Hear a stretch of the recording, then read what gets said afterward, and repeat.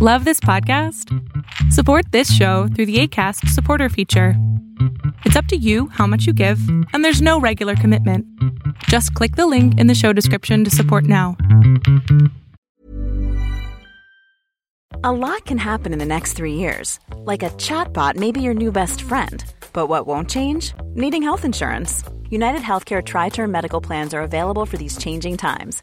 Underwritten by Golden Rule Insurance Company, they offer budget-friendly, flexible coverage for people who are in between jobs or missed open enrollment. The plans last nearly 3 years in some states, with access to a nationwide network of doctors and hospitals. So for whatever tomorrow brings, United Healthcare Tri-Term Medical Plans may be for you. Learn more at uh1.com. Hey, I'm Ryan Reynolds. At Mint Mobile, we like to do the opposite of what Big Wireless does. They charge you a lot. We charge you a little. So naturally, when they announced they'd be raising their prices due to inflation, we decided to deflate our prices due to not hating you. That's right. We're cutting the price of Mint Unlimited from $30 a month to just $15 a month. Give it a try at mintmobile.com/switch. $45 up front for 3 months plus taxes and fees. Promo rate for new customers for limited time. Unlimited more than 40 gigabytes per month. Slows full terms at mintmobile.com.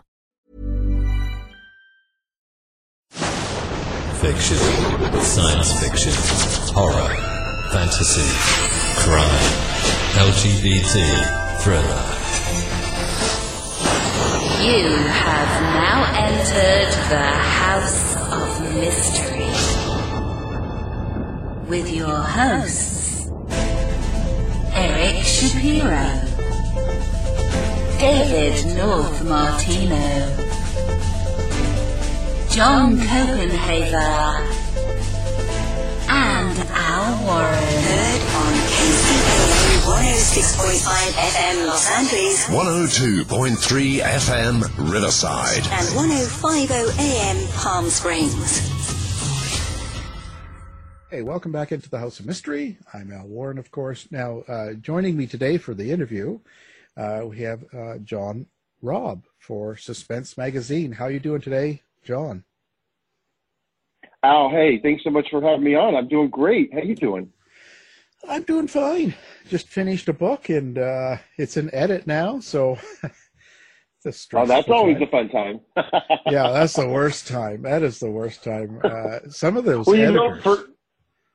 for some authors, it's the fun time. Like, they love the edits. Like, they love to get into edits. They're sitting there, and they're like, I can't wait to get my edits, and I'm all excited. And then some people dread them, so it just depends. Me, I always kind of look at it like my junior year English teacher when I was actually in a mystery and suspense class, and it was all red on the paper, and my first words out of my mouth was, "Did you menstruate on my paper?" Yeah. And after that point, I was not very popular in her eyes.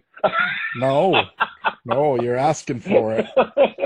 Boy. So that was my start to mystery and suspense as a junior in high school. But I hate the edit part because, it's kind of like being judged, and I shouldn't feel that way, but that's how I feel. No. Yeah. Oh, I get you. You spend all that time doing something, and then you have somebody coming back saying, well, this is a mistake and this is a mistake. But sometimes it's really good because you need to have those. Like, I see it all the time when people send in stories or they send in manuscripts for us to publish that we'll see, and they'll always have things that are missing, threads that they've dropped in or things that they've dropped in and they've just kind of forgotten about. And it's like, no, you can't do that. You got to kind of get those things up. And sometimes they just over their head, you just don't know. Well, but I think the important part of the story is the story itself, right? Not so much the literary part of it. And so, because I deal in true crime and I deal in kind of the facts and what goes on, and there's some comment on it, but for the most part, I'm just telling it how it is. Right.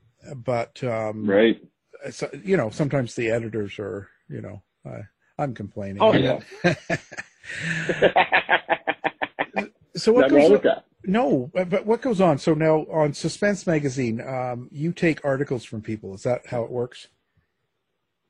Well, so Suspense Magazine, we basically take articles, we take short stories, if things want to write, if people want to write, authors want to write, they want to see something and they want to get it out. Yeah, they can easily just submit it over to us. They can email us at editor@suspensemagazine.com. We look at everything because we love the content. So absolutely, people can send in those kinds of things all the time. So where did the idea come for the magazine? Where did it come from? Well, that's funny. That's a funny story. Actually, I was sitting in bed one night with my wife, and she's a huge reader. She's probably read 8,000 books in her lifetime. She read it all the time. I mean, she just reads all the time. And we would always go to Barnes & Noble. And Barnes & Noble, before we got into this, you know, they would always have the front display. You would see the same authors like over and over. You kind of go back in the stacks. You're not really sure who to get. And so I was like, well, let's look. I'm sure somebody has something out there. We can find some new authors. And I found myself going to like all these different websites, like 50 to 60 to try to find something. So I sat down, you know what? I said, we should build something that kind of puts everything in one area so people can, you know, go to one place to find new authors, to find new books and to find new things.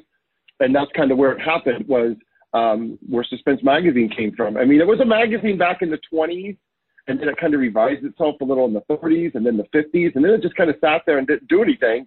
And the website was open, and I just grabbed it, and we just kept it. So we've kind of kept it going the longest of any running suspense magazine in the past, but we're not associated with anything in the past. Just the name in general, we've had it running for the longest time now. So what do you think? So how do you think that is? And how is the publishing world different now? And well, we know how it's different, but do you like the way the publishing world's going or not? Well, we also have a publishing company called Suspense Publishing, where actually in November we're putting out an anthology called Nothing Good Happens After Midnight, which is with Jeffrey Deaver, but it also has authors in it like Linwood Barkley and Reese Bowen and Heather Graham, Alan Jacobson. We got a whole bunch of authors in there. We got 13 of them. And so that's what we kind of did, the publishing side, what we have going on. As far as like what we see with the magazine, the publishing, it is a little bit on the different side than when we first started out, because ebooks were just coming up. They were just starting to come out. You just started kind of seeing people bringing that stuff out, but you really weren't sure what they were because there wasn't really a lot of readers, and the only one was really Kindle, and then Barnes & Noble tried to get in. But it's a weird time because I always kind of associate it to music. I use music a lot in my analogies because music and books kind of parallel themselves. It's just that music kind of started it before books did with like the pirating and things. But anybody today can write a book, which is a good thing, but it's also a bad thing because anybody can write a book. So as a reader, you're going out there and you're searching on Amazon and you're looking for ebooks and you're looking for something to read. You're going to find a lot of free books. You're going to find a lot of things.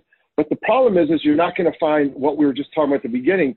You're going to have to look to make sure that when these books edited, because the one main problem that self-published authors have are they don't edit. They don't either. I've had people say they don't believe in it. I've had people say, oh, my mom read it and thinks it's great. Well, you're not. I've had people, say, well, I've had beta readers read it and they think it's wonderful. I'm like, yeah, they're your friends. You need to find an editor that you're paying that doesn't really know you and has no problem in telling you whether your book is good or bad or not and what you need to do to fix it. That's where an editor, a really good editor, comes in. And a lot of people either they don't want to spend the money, which means, to me, writing is a business. And if you're an author, it's your business. And you're either in it to sell books and make money, or you're in it as a hobby. If you're in it as a hobby, then yeah, you're not going to spend the money and probably get it edited and just throw it out there and see what happens. If it's a business, you have to invest in yourself. Everybody will tell you, from Bill Gates to Warren Buffett, whoever you want to listen to, investing in yourself is probably the number one greatest thing to do. So if you really want to treat it like a business, you have to have a business plan. You got to sit out there. I need to get it edited. How am I going to market? How are you going to do certain things? Because writing the book is the easy part. The hard part today is getting someone to read it and buy it. And that's where you should focus a lot of efforts outside of writing the book. That's how publishing has changed a lot. When you have authors like, Sandra Brown, and what Lee Child would do, or Jeffrey Deaver, or all these, they're all out there self-promoting themselves. They don't have a lot of backing behind publishing houses, because to pull the curtain back, when we found out, is Barnes & Noble, when you go in, all that stuff that you see at the front, that's all paid. Right. Publishers pay to have those books up there. Well, why do they do that? Well, because you're going to buy Jeffrey Deaver, you're going to buy Clive Cussler, you're going to buy James Patterson. They need to make their money, so they put those books out front. Where you're not going to have is, let's go find Al Warren, let's go find John Robb. Well, I always tell people when they're like, well, I want my book in print and I want to get it in Barnes & Noble. And I said, that's great. But here's the thing. How often do you walk into a Barnes & Noble and walk around for an hour and a half looking at every book and searching the back to try to find authors? You don't, because it's a lot of time. You kind of let Barnes & Noble tell you the things, and you pick up the books and you find them and you go to the ones on the table. But we're going to end up in the stacks in the back, and that's what we need to find. So I try to tell people, if your book is printed, that's wonderful. But in today's day and age, if you really want to make a business, the best way to do it is to ebooks. And you need to market that way. You need to market electronically. You need to get your name out there, because you're not going to do it by doing book tours. You can do some on conventions, but a lot of those don't have a lot of fans. It's just a lot of other authors. Other authors are not really readers. They want you to buy their book. That doesn't mean they're going to buy your book. You need to find fans. So that's the hardest part of what I see in publishing nowadays, of course, is the marketing. That's the $1 million question. How do you get somebody to buy your book? And the problem is no one has the $1 million answer, otherwise we'd all be millionaires. Right. So that's kind of where we're sitting right now. Yeah, but then, so what do you think is good marketing? Electronically, I've done all sorts myself. Anything. Oh, anything. You think it all helps? Anything. As long as people see your name, people have to see your name and see who you are. You're going to have to go to different sites. You're going to have to do different things. When your book, if you're a new author, you send in your edits, you do your book, and then it's going to sit there for 6 to 8 months while the publisher is getting everything ready. That's your time to start marketing. That's your time to start getting out there and getting fans and finding groups of people that are in the same, kind of genre that you're in. Finding people that read books, going out there and getting your name and talking and saying, this is what I wrote and this is what it is. I've interviewed Anne Rice, and she told me, Interview with a Vampire didn't hit until like 18 to 24 months after it was out. She had no idea. She almost never wrote again. And then all of a sudden it was this swell of this cult, this underground, and all of a sudden they realized that, it was a popular book, and then it went mainstream. But that doesn't, so that's why you kind of have to be patient too. Not everybody's going to be Lee Child, not everybody's going to be Stephen King, not everybody's going to be Dean Koontz. Not everybody's going to be, Metallica either. So you have layers that are going in there. But if your goal is to make money at this, you have to market. Everybody knows Coca-Cola. Everybody knows McDonald's. Everybody knows Nike. But what do they still do? They continually always market. So you always see them, even though you already know Coca-Cola. Like you don't need to see another Coca-Cola commercial to know what they already taste like. But they're continually in your face, and they're continually saying, buy, buy, buy, buy, buy, buy, buy. And you're in your store, and you're like, oh, Coca-Cola. And you kind of pick it up, just not even thinking about it. That's kind of what you have to think about when you're an author and when you're marketing, is you're selling yourself with your story. And that's kind of where people are, especially in today's social media. People like to know, what kind of food are you eating?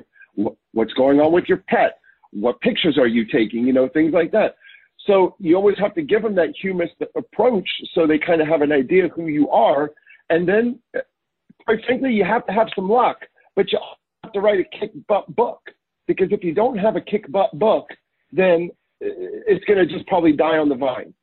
Right. Or you'll get bad feedback. Right. And then you're going to be, and then you'll be all upset, and then you'll probably stop, and then you'll probably quit, and then you'll never write again. And that's not what you want. The other thing I will tell people too, whatever you do not read your Amazon reviews. Do not go on there every time and check your ranking. Do not go on there and sit there and think about your reviews and whatnot, because it will make you absolutely bonkers if you do that. So don't do that. Don't sit there and keep wondering. Just keep getting your name and just keep going and going and going and going. And, you'll be successful. If you write good books, people will find you. If you make good music, people will listen. It's just a matter of you have to just keep doing it. So keep plugging away. Yeah. So it's branding. So what do you think about joining groups and stuff and submitting for awards and things like that? It seems that's a funny question. Well, it seems kind of cliquey. Funny question you bring up awards. It's a funny question you bring up awards because we talk about this on our radio show sometimes.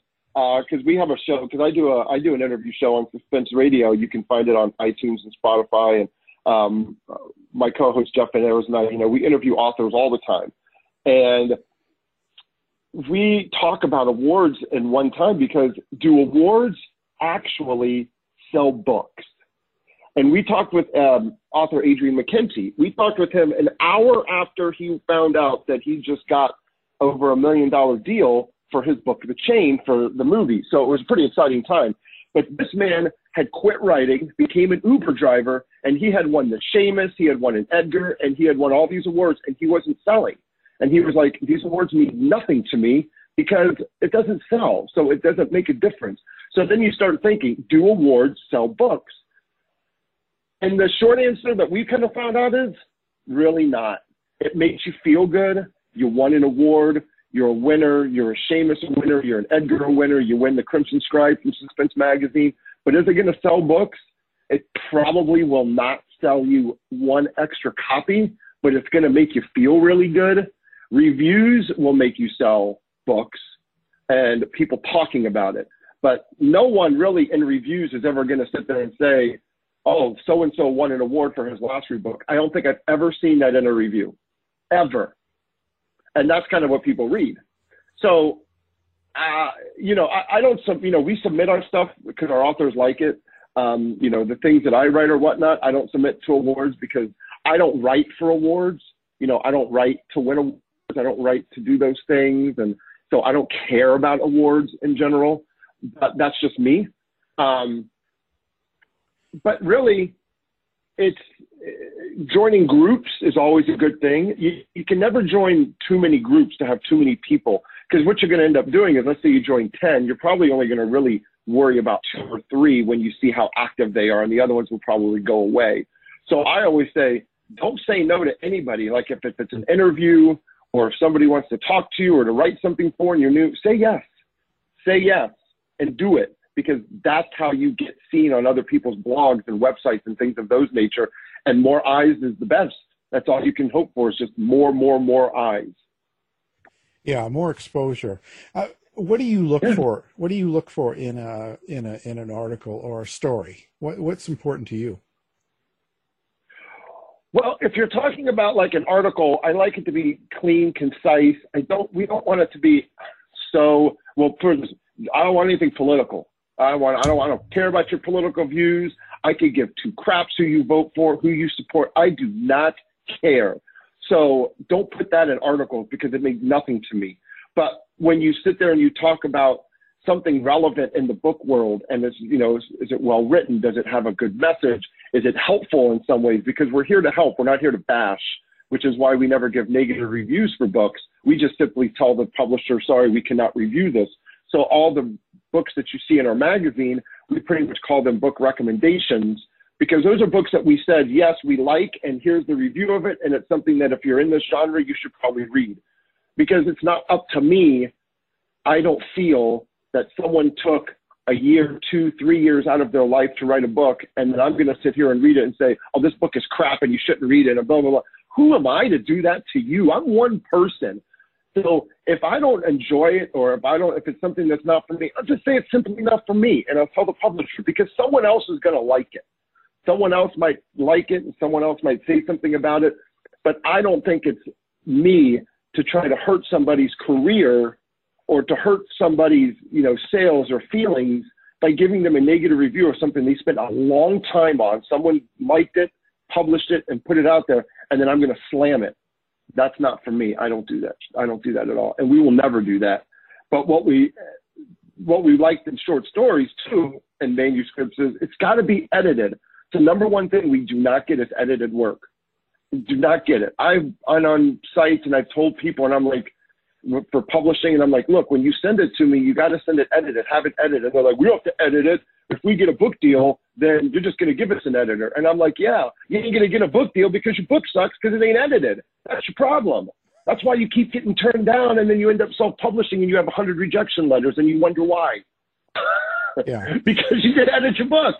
You get turned down 100 times. It's probably you at this point and not the publishers. Just saying. Just saying. Yeah, no, it's true. I mean, I complained about the editing, but it's very important. Because I'm only so good, and a lot of times they check out a lot of things and can find a mistake. It's something minor, but it's important. True.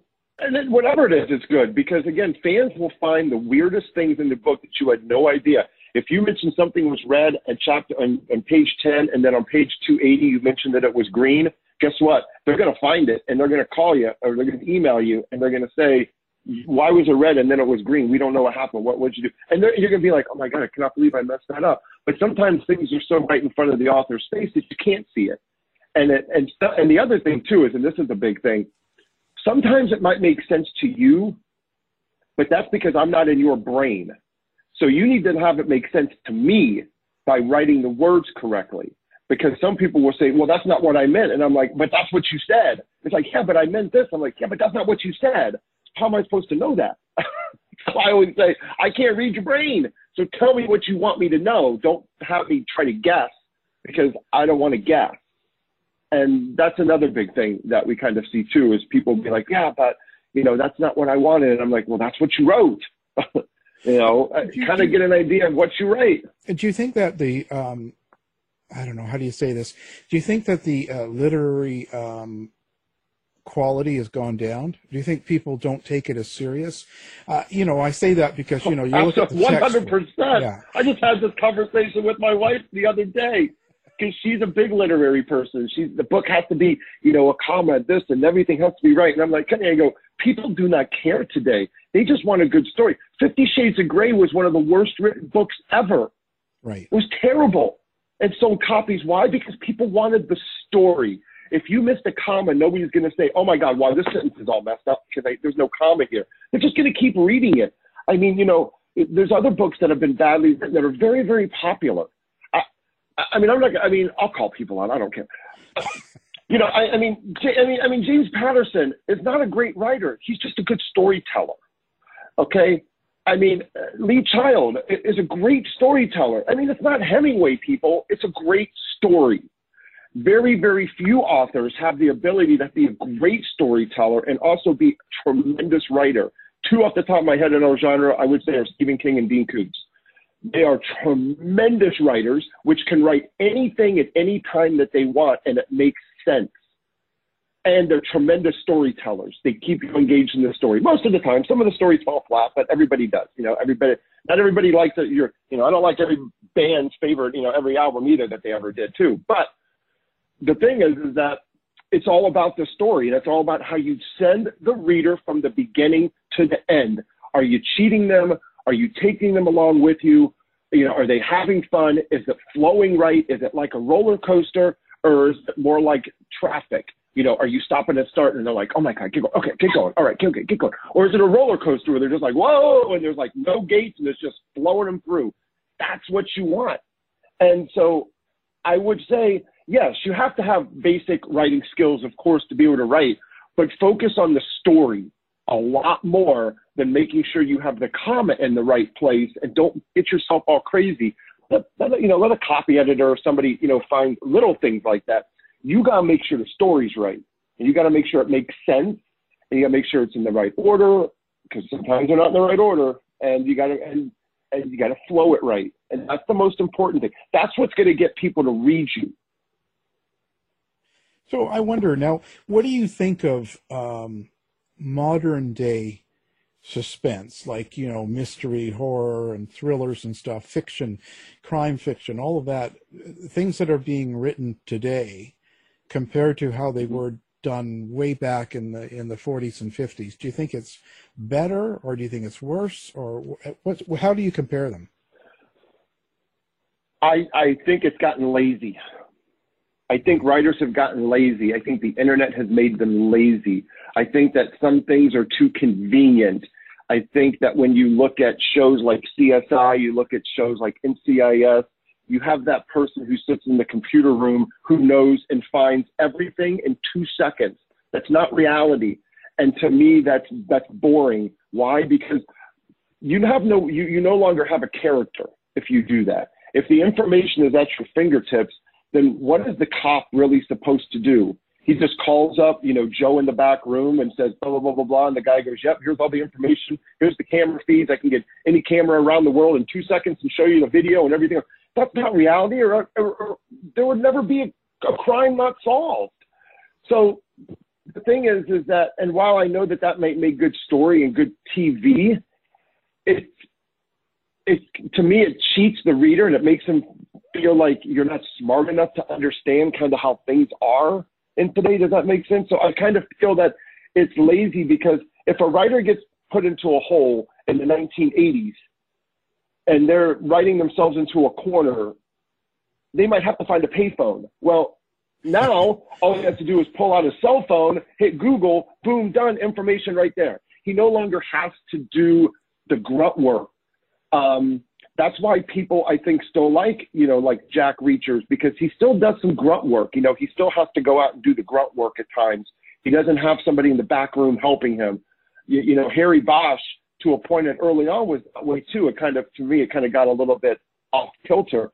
One of the people that I'll give you a huge example of too, I love her writing and I think she's great, talked to her a couple times, is Patricia Cornwell. Her early Kay Starpetta books are amazing. Leland Gaunt, to this day, is still one of my favorite villains ever written in a book. I love him. But then when you start getting to book 11 and 12, Lucy takes over the story because she knows everything. And so it got boring. There was no more suspense anymore because you knew somebody was going to hit a button and find an answer, case solved, there's the DNA or there's whatever, it's gone. So I think that writers have gotten lazy. And I think readers have accepted the lazy, and I think that's where we are today. But is it right or wrong? I mean, there's no right or wrong. It's just whatever entertainment is, whatever the entertainment value is. If Halloween came out today, would it be as scary as it was in 1978? Probably not, because people are more desensitized to that kind of slasher movie things. That's why all these horror movies now are so anteed up in the suspense and the violence and the absolute story of like a Get Up or something like that it has to go way beyond what it used to be in the 70s and the 80s and even the 90s, that, like when It came out and things like that. Would it be as scary today? I don't know. Yeah. I don't know. I asked Dean Koontz that question when he interviewed him. We were gracious enough, he invited us to his house, and we were down there and we sat like 3 hours and, talked with him. And I said, a book like The Watchers or a book like, The Bad Place, if you wrote that book today, would it have the same effect as it did? And he said, no, it would not. It wouldn't have the same effect that it did back then, because it would be more desensitized. It would have to be different. So I think that's what we've kind of gotten ourselves into as far as what literature goes. But that's the way it's gone through history. Would Shakespeare be as popular today as he was back then? Probably not. Probably wouldn't be. So I think it's just the signs of the times and how literature has worked itself through history, and this is just where we're living it. Well, I sort of think that a lot of the streaming services, Netflix and Amazon, Prime and all that stuff, aren't they getting a little bit formulated? Like these stories and series that keep coming out, aren't they kind of the same story over and over again? 100%. Yeah. 100%. We have another big thing we talk about too, which is standalone versus series. I'm not a huge series guy unless I know there's an end.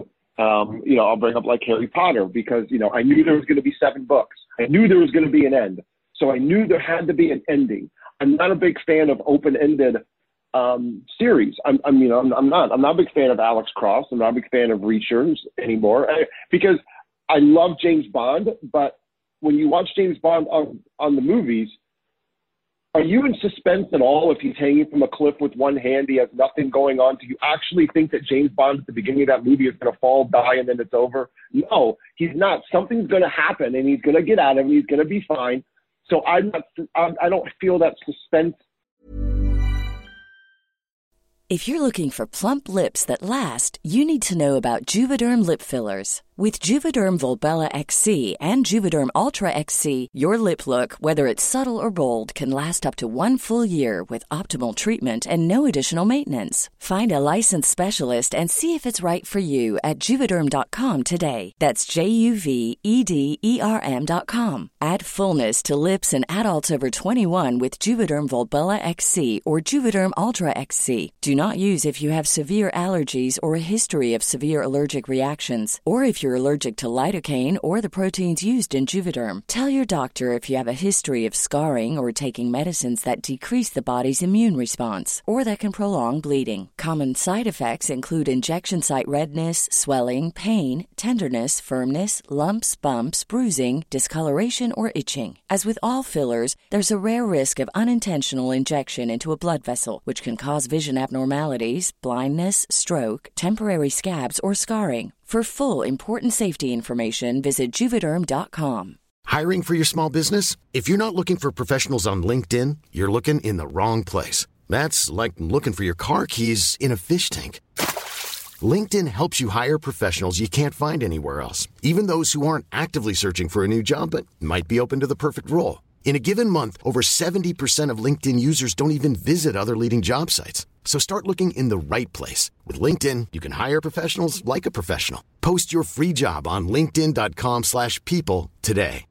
If you're looking for plump lips that last, you need to know about Juvederm lip fillers. With Juvederm Volbella XC and Juvederm Ultra XC, your lip look, whether it's subtle or bold, can last up to 1 full year with optimal treatment and no additional maintenance. Find a licensed specialist and see if it's right for you at Juvederm.com today. That's JUVEDERM.com. Add fullness to lips in adults over 21 with Juvederm Volbella XC or Juvederm Ultra XC. Do not use if you have severe allergies or a history of severe allergic reactions, or if you're allergic to lidocaine or the proteins used in Juvederm. Tell your doctor if you have a history of scarring or taking medicines that decrease the body's immune response or that can prolong bleeding. Common side effects include injection site redness, swelling, pain, tenderness, firmness, lumps, bumps, bruising, discoloration, or itching. As with all fillers, there's a rare risk of unintentional injection into a blood vessel, which can cause vision abnormalities, blindness, stroke, temporary scabs, or scarring. For full, important safety information, visit Juvederm.com. Millions of people have lost weight with personalized plans from Noom. Like Evan, who can't stand salads and still lost 50 pounds. Salads generally for most people are the easy button, right? For me, that wasn't an option. I never really was a salad guy. That's just not who I am. But Noom worked for me. Get your personalized plan today at Noom.com. Real Noom user compensated to provide their story. In 4 weeks, the typical Noom user can expect to lose 1 to 2 pounds per week. Individual results may vary. Anymore. You know what I mean? I don't get that. I'm like, whatever. I know he's not going to die. The one show that got to me that I thought was really, really good and out of the formula, and they've never done it again, which was really shocking that they never tried to do it again, was 24. Because besides Kiefer Sutherland, anybody in that show could die or get maimed at any time, any place. You never knew what was going to happen from episode to episode. And everything happened at the beginning of the hour, which always got you. But it was still one of those shows that every episode, you actually didn't know what was coming. And that excited me because then, again, it had an ending. You had 24 episodes that was done because then the next season after really didn't have a lot to do with what it was there. It might have had a little bit to do with, well, Kiefer Sutherland has a drug issue now from season 1 to 2 because he did this, or he's depressed because his wife died or whatever. Sorry, spoiler alert if you haven't seen season 1. But if you haven't seen season 1 by now, then you're probably not going to watch it. But I'm just saying, so those types of things I think are, I like those. But I'm not a fan of NCIS, CIS, and whatnot because I have zero suspense. Everything always gets solved. It's always wrapped up in a nice little bow, and it's good to go. But I don't care about the characters' lives. That's the one thing that I'm different than a lot of people, which is why I love Law and Order, and I love Murder, She Wrote, and I love Columbo, because I don't know really 2 craps about any of their lives, except when SVU started getting into the personal stuff, I checked out because I wanted to know the story of the time. whether, we call it the freak of the week. I wanted to know that story at that time. And I wanted to be able to know that if I turn on, Peacock now, which has all the Murder, She Wrote and Law and Orders, then I can sit there and I can go to season 8, episode 4, click it, and I don't need to know anything that happened in 1 through 7 because I'm just focused on this 60 minutes. But I agree with you that these are all formulaic and they're all the same. It's the exact same formula. Get the main character, run their thread through the entire series, have a little bit of controversy going on in each episode, but it's more about the character's journey than it is about the story anymore. That's where we've lost it. We've lost the villain is the one thing we've lost. There's no good villains anymore. Right. That's the one thing that's not written. There's no more Hannibal Lecters. There's no more Leland Gaunts. There's no more Sanjays that James Patterson wrote way back when. It's now all about the hero. But the books are made with the villain because the tension, when people always say, and I'll give you a thing for authors, is a big thing. You have to create tension on every page. There should be some kind of tension. Well, that tension comes from the villain. It doesn't come from the protagonist unless the tension is, oh my God, is my girlfriend pregnant and is it mine? And it's like, well, that's Grey's Anatomy and I don't care. So that's why I do agree that I do believe a lot of formulas are right now in a lot of things, not just, in movies. I think in streaming, I think in books, there's a lot of formula that's going on. Not that it hasn't been over the years, but it's a lot more than now. Well, they're probably forced to. There's so much. They have to get so much out so fast. It seems like because all these services are trying to compete. So it's a lot of work. But what I've noticed different about the formulas now is the writers are not taking notice. Like they're not doing the research. So they use phrases and things people talk like in 2020 as compared to, let's say, 1960 when they're making the show about. Do you know what I'm saying? Like there's the whole verbiage. Yeah, you're kind of wearing the... Yeah, they're saying things like... You have the Jordans on in the 1960 show, and it's like, Jordan went around in 1960. You can't put those shoes on them. They miss the details. Yeah, and then they'll say things like, oh, sorry for your loss, or thank you for your service. They'll say terms that we use now, or you hear them all the time. But you didn't hear it in 1960. You didn't hear it in 1920.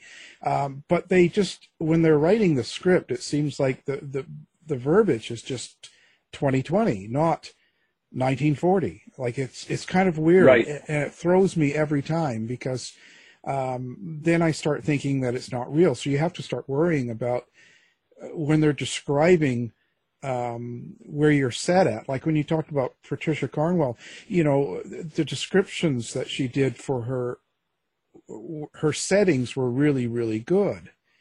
And I think a lot of people now don't have that. They don't set it up. They don't describe enough detail about the time period. Do you know what I'm saying? Right. And yes, I think that some authors are very good at making the scene a character and some kind of don't care about it. And I think the ones that make the setting of where they're at more of a character, like if you're going to make, East LA, you're going to write about something about East LA when I live in Los Angeles. So East LA is a big area. You're going to write about that.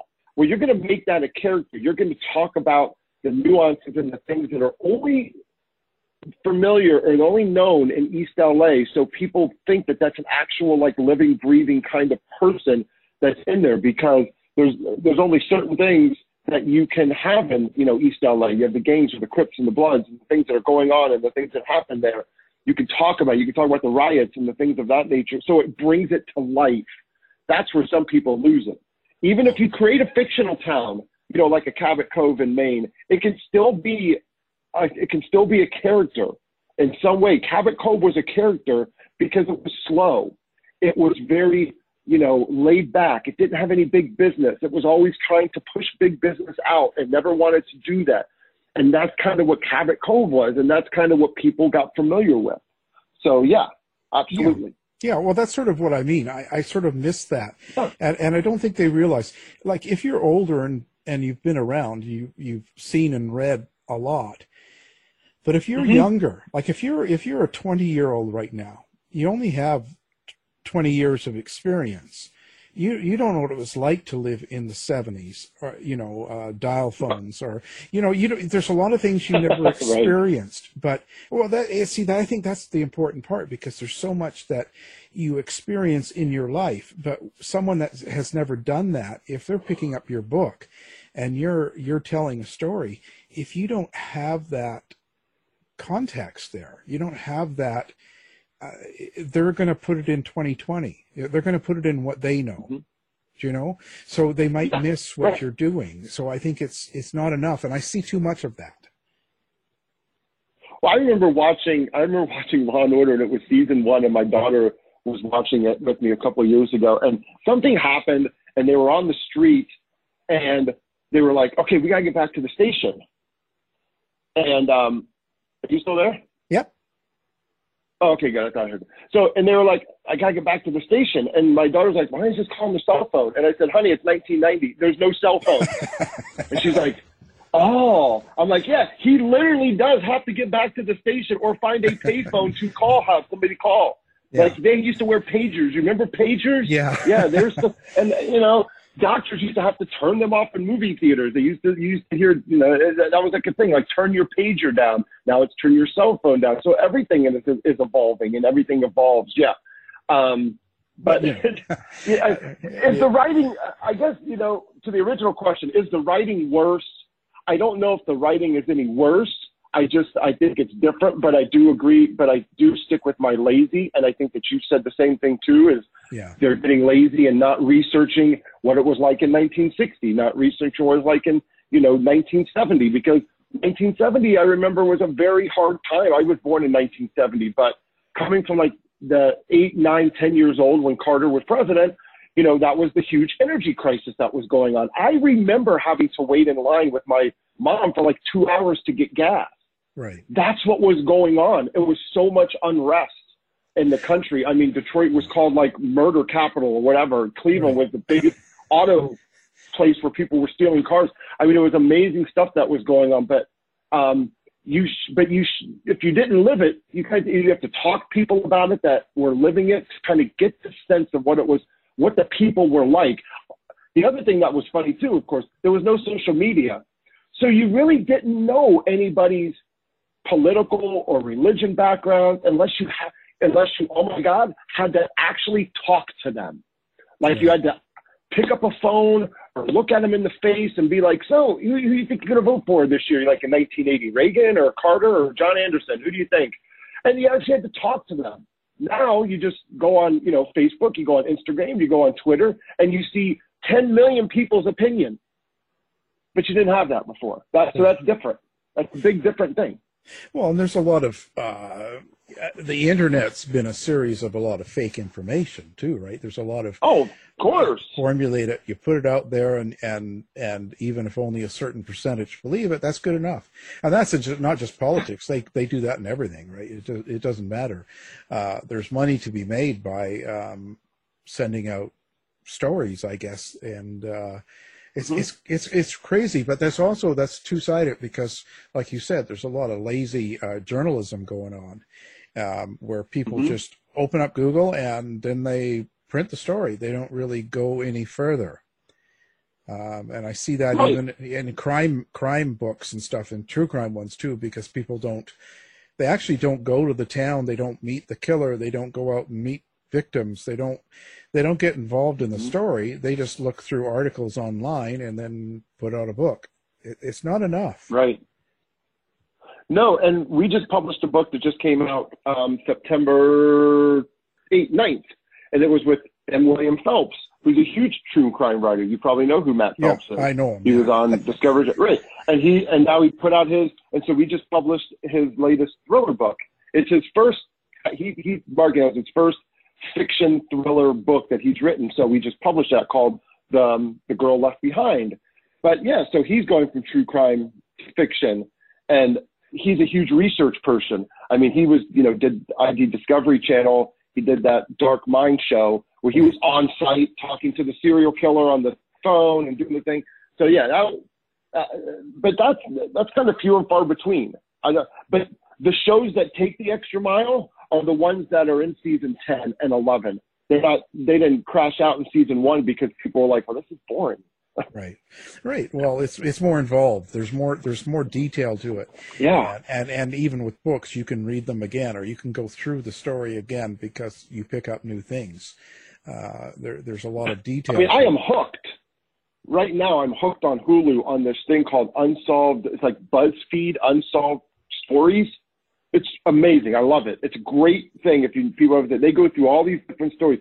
Some of them are only 10 minutes long. Some of them are 30 minutes long, where they get into the case, they get into the stuff, and it just cuts right to the chase and it gets right into it. And it's wonderful. We've been watching it for like the last 4 nights. We just found it. I'm like, I don't really binge watch, but this is so easy because it's, like I said, some are 10 or 15, 20, 30 minutes, depending on what it is. Like we watched Jack the Ripper last night, which was 37 minutes long, and then we saw another one which was like 15 minutes long on some smaller crime. But they're wonderful stories, and some of them I didn't even know about. But those, they do it well. They do it very well. I mean, they have tons of research that there's into it.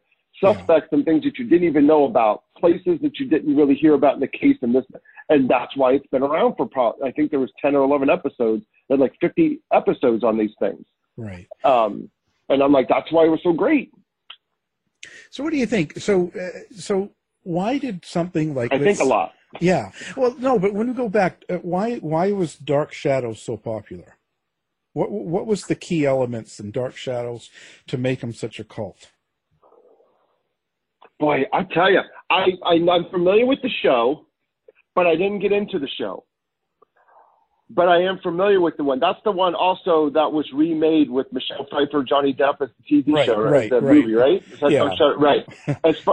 Now, as far as the show, that's kind of what I found. I'll tell you the truth. That's when I found out about there was even a show.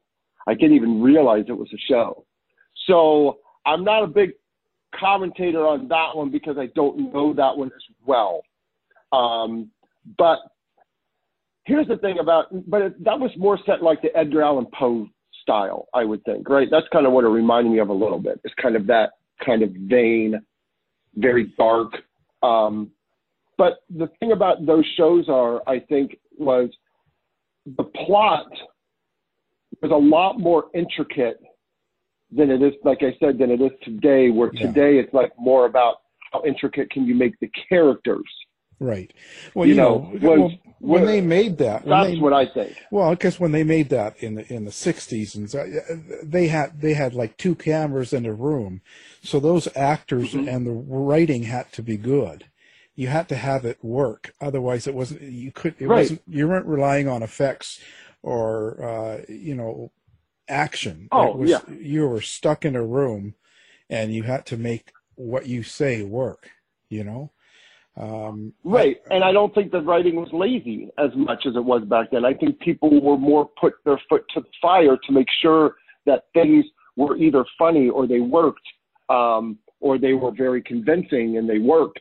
But today's day and age, it's almost like this, like if you're stuck and you don't need a joke, all right, do a body function joke, make him burp or fart or do something, and we'll just throw it in there because we don't know what else to do. It's kind of like, here's a good analogy. I'll give you a great analogy where I think the writing has really gone off the rails, is like the show Lost. That was a perfect name for a show because they were completely lost. It was very popular at the beginning, but then when you kind of got over the fine, we finally know everybody's background because that mattered. Now what the hell is on the island?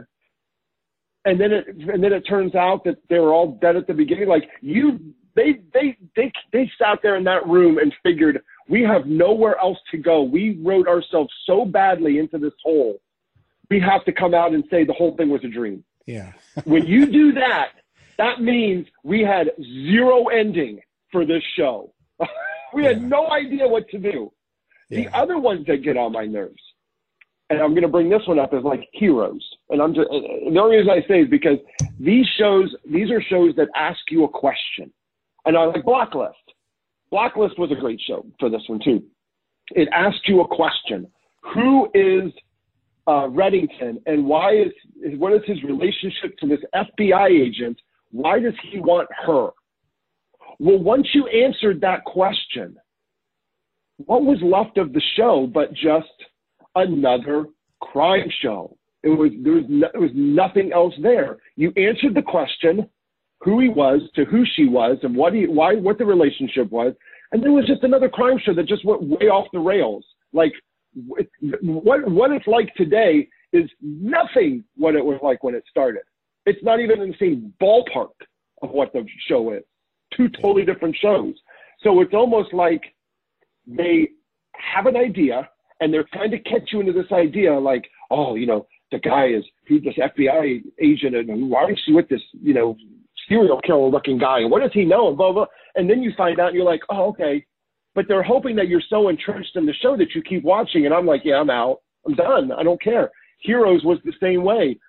At the end of season 1, when you stop the nuclear explosion, sorry, spoiler alert if you haven't seen it. When you stop the nuclear explosion at the end of that book, that was what their goal was. What was left from that point forward? Now that you accomplished that number one goal that they were supposed to do. Well, then it went to season 2 and season 3, and no one watched because it was stupid. Right. Because the characters got stupid because they didn't know where to go from there. So sometimes networks do themselves an injustice because the show gets popular and then they try to keep it running when really maybe it's just a one-season show and the story's over. Sometimes that's all there is to the story. There's no more. That's it. Yeah, overkill. That's where the editing has to come in. But they can't because they need to make the money. Instead of telling those writers, you guys just did a great show on Heroes, write me another 24 and give me another 24 episodes for something totally different. And you know who did that one right? Was American Horror Story. Right. They did it right. They said, that's the story. That's it. The season's over. We're going to give you something else next season. And people love it. And it keeps going. But no one picked up on that kind of story and that kind of show because that's the only one out there that I know of. Could be wrong, but I know of that does it that way. Yeah.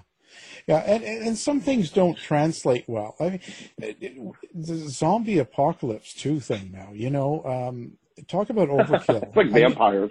It's overkill. It's too common and it's too easy. Right. Right. I mean, who wrote it way back when? George Romero, The Living Dead and this and that. I mean, it's been written 10,000 different ways, but it all ends up being the same thing. It's always some kind of disease or radiation that turns them into bloodsuckers, and then you're just killing a bunch of zombies. Yeah. That's basically what ends up being. Yeah, it becomes gore. Perry Mason. Have you seen Perry Mason? Have you seen the new one? I've not seen the new one. I've seen all the old ones. I've not seen the new one. Someone told me, and I just because there's so many things to watch and read and do everything else, that it's supposedly a prequel to before he became like Perry Mason. Is that right? Yeah, it's the original. It's the original cases. So, But there's no Paul. Yeah, there is. Well, you just have to understand, if you read the original ones, the characters grew into who they are on the series from the 60s. But they cleaned it up a lot on TV. Like Raymond Burr and all that was all cleaned up. But there's a reason why him and Della and everybody had their position that they had, or a situation. It's because they had their own things going on, and it wouldn't be acceptable in the 60s. Right, because Della is a lesbian, right, and it's not something you do in 1960 on TV, right? So they made and that's funny because when I was first watching it, I never knew that. Yeah, and well, you see, they had to clean it up, and actually, in Perry Mason, it was before he was a lawyer, but he becomes a lawyer, but he's the detective at the time. But he got kicked out of the army for having a homosexual affair. He had one of the stars, so. Now that's kind of funny since Raymond Burr was gay and no one knew it when he was in the show. That's kind of so it's kind of unusual. So in a way, when you go back to the original and then you see Raymond Burr's version, you realize why they always just have Della and Burr sort of flirting, but there's never any relationship. Do you know what I mean? Like they don't I gotcha. They can't go down that road. Because they always remind me more of like brother sister sometimes at times, really. Yeah, and I think that's kind of how they had to. Well, they had to play it that way because they weren't going to be. So the new one, is a really well done. I'll check it out. Yeah, you should. There's some, you understand the characters better when you get through that. You'll understand, because I watched the 60s series as well, but you'll understand who these people are better than what they showed you in that series. Because, you know, that's one of those series where you realize you went through all those years of Perry Mason and you never really explored those characters. You know what I mean? No, it was because it was more about just the case of the week. Right. And it was, you know, can you get him off? And he only failed once. Yeah. But it was like you wanted to know, first of all, it was always a mystery. You knew that whoever was accused didn't do it, but who did it? So it was still a murder mystery. You're still trying to figure out who did it. And that's what I love. That's what I always, Matlock was like the new Perry Mason version. Yeah. And I loved it. I loved Matlock. It was the same way. But you see, there's a way of doing that where you don't even have to, you can watch 10 years of Perry Mason, but at the end of it, you don't know him much better than you did at the beginning. Nope, I don't. And sometimes that was refreshing for me, just because I'm like, you know, I just thought it was, I never really thought about it because shows were never written that way when I was watching shows. Yeah. Unless it was something, you know, I guess it kind of started more in the 80s where it was more like Cheers and places like that, where there was some of those underlying themes that would go through those shows that you were watching. Yeah. But they turned it into comedy, or they made it something that was, they made it funny. You know, it was a funny thing of like, why? And they kind of did it with Moonlighting, and then they jumped the shark when they kind of had them sleep with each other, and then they tried to play that one off as a dream, and it's like, what's with you dreams, people? Too many dreams going on. Right. That's the quick option. You need to get out of it while it's a dream. Quick one. Yeah, I tell you. And I will say one thing, and Stephen King pissed me off in The Stand. Yeah. And I'll say that. I think he got lazy when he was just like, screw it, just light the bomb and just be done with it. Again, spoiler alert. But it's like, at the end, it's like, but that ending was horrible. That was a horrible ending. He cheated the heck out of me, is what he did. Yeah. I'm like, dude, come on. Like, and we're not even going to go into the Dark Tower series about how I think that ending was really cheating, but it makes sense in a way, but it was still cheating because I won't spoil that one, but I'm just saying that ending for that one got me on that one too. But it is something. If you have to explain your ending in the back of the book, then you know what? Then you realize that not everybody's going to get it, and you probably didn't do it right. Yeah. Yeah, and it's funny how all of a sudden you put someone on that level, they can't let you down. Like you get an expectation, and and when they drop the ball, sort of, you know it. You know, it's right. Pretty amazing.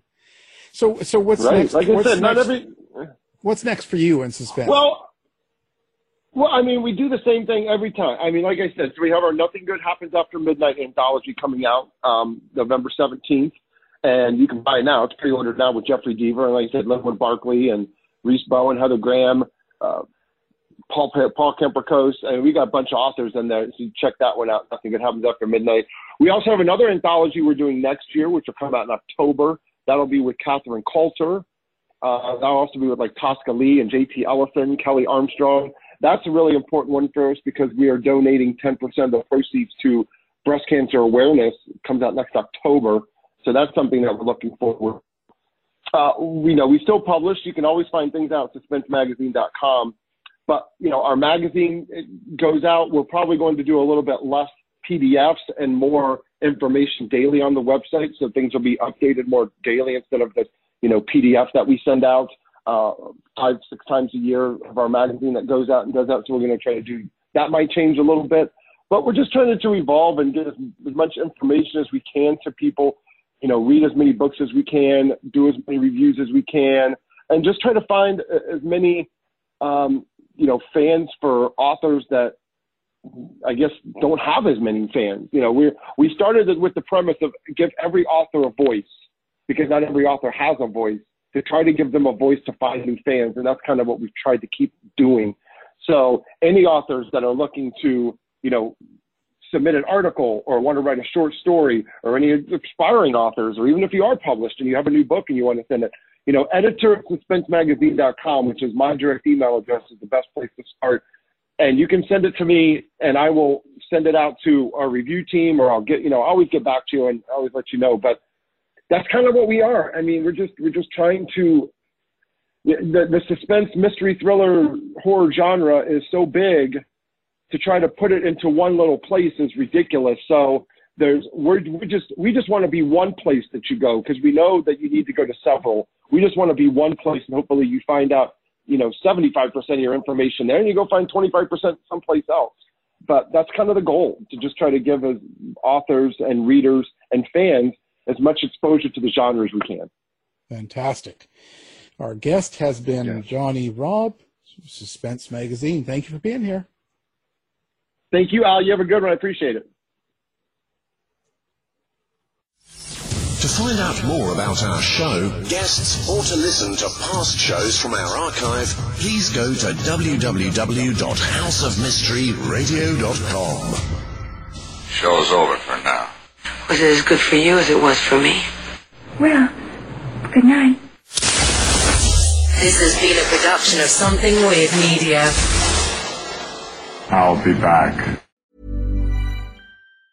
Hi, I'm Daniel, founder of Pretty Litter. Did you know cats tend to hide symptoms of sickness and pain? I learned this the hard way after losing my cat, Gingy. So I created Pretty Litter, a health monitoring litter that helps detect early signs of illness by changing colors, saving you money and potentially your cat's life. Pretty Litter is veterinarian developed, and it's the easiest way to keep tabs on your fur baby's health right at home. Go to prettylitter.com and use code ACAST for 20% off your first order and a free cat toy. Terms and conditions apply. See site for details. Even when we're on a budget, we still deserve nice things. Quince is a place to scoop up stunning high-end goods for 50 to 80% less than similar brands. They have buttery soft cashmere sweaters starting at $50, luxurious Italian leather bags, and so much more. Plus, Quince only works with factories that use safe, ethical, and responsible manufacturing. Get the high-end goods you'll love without the high price tag with Quince.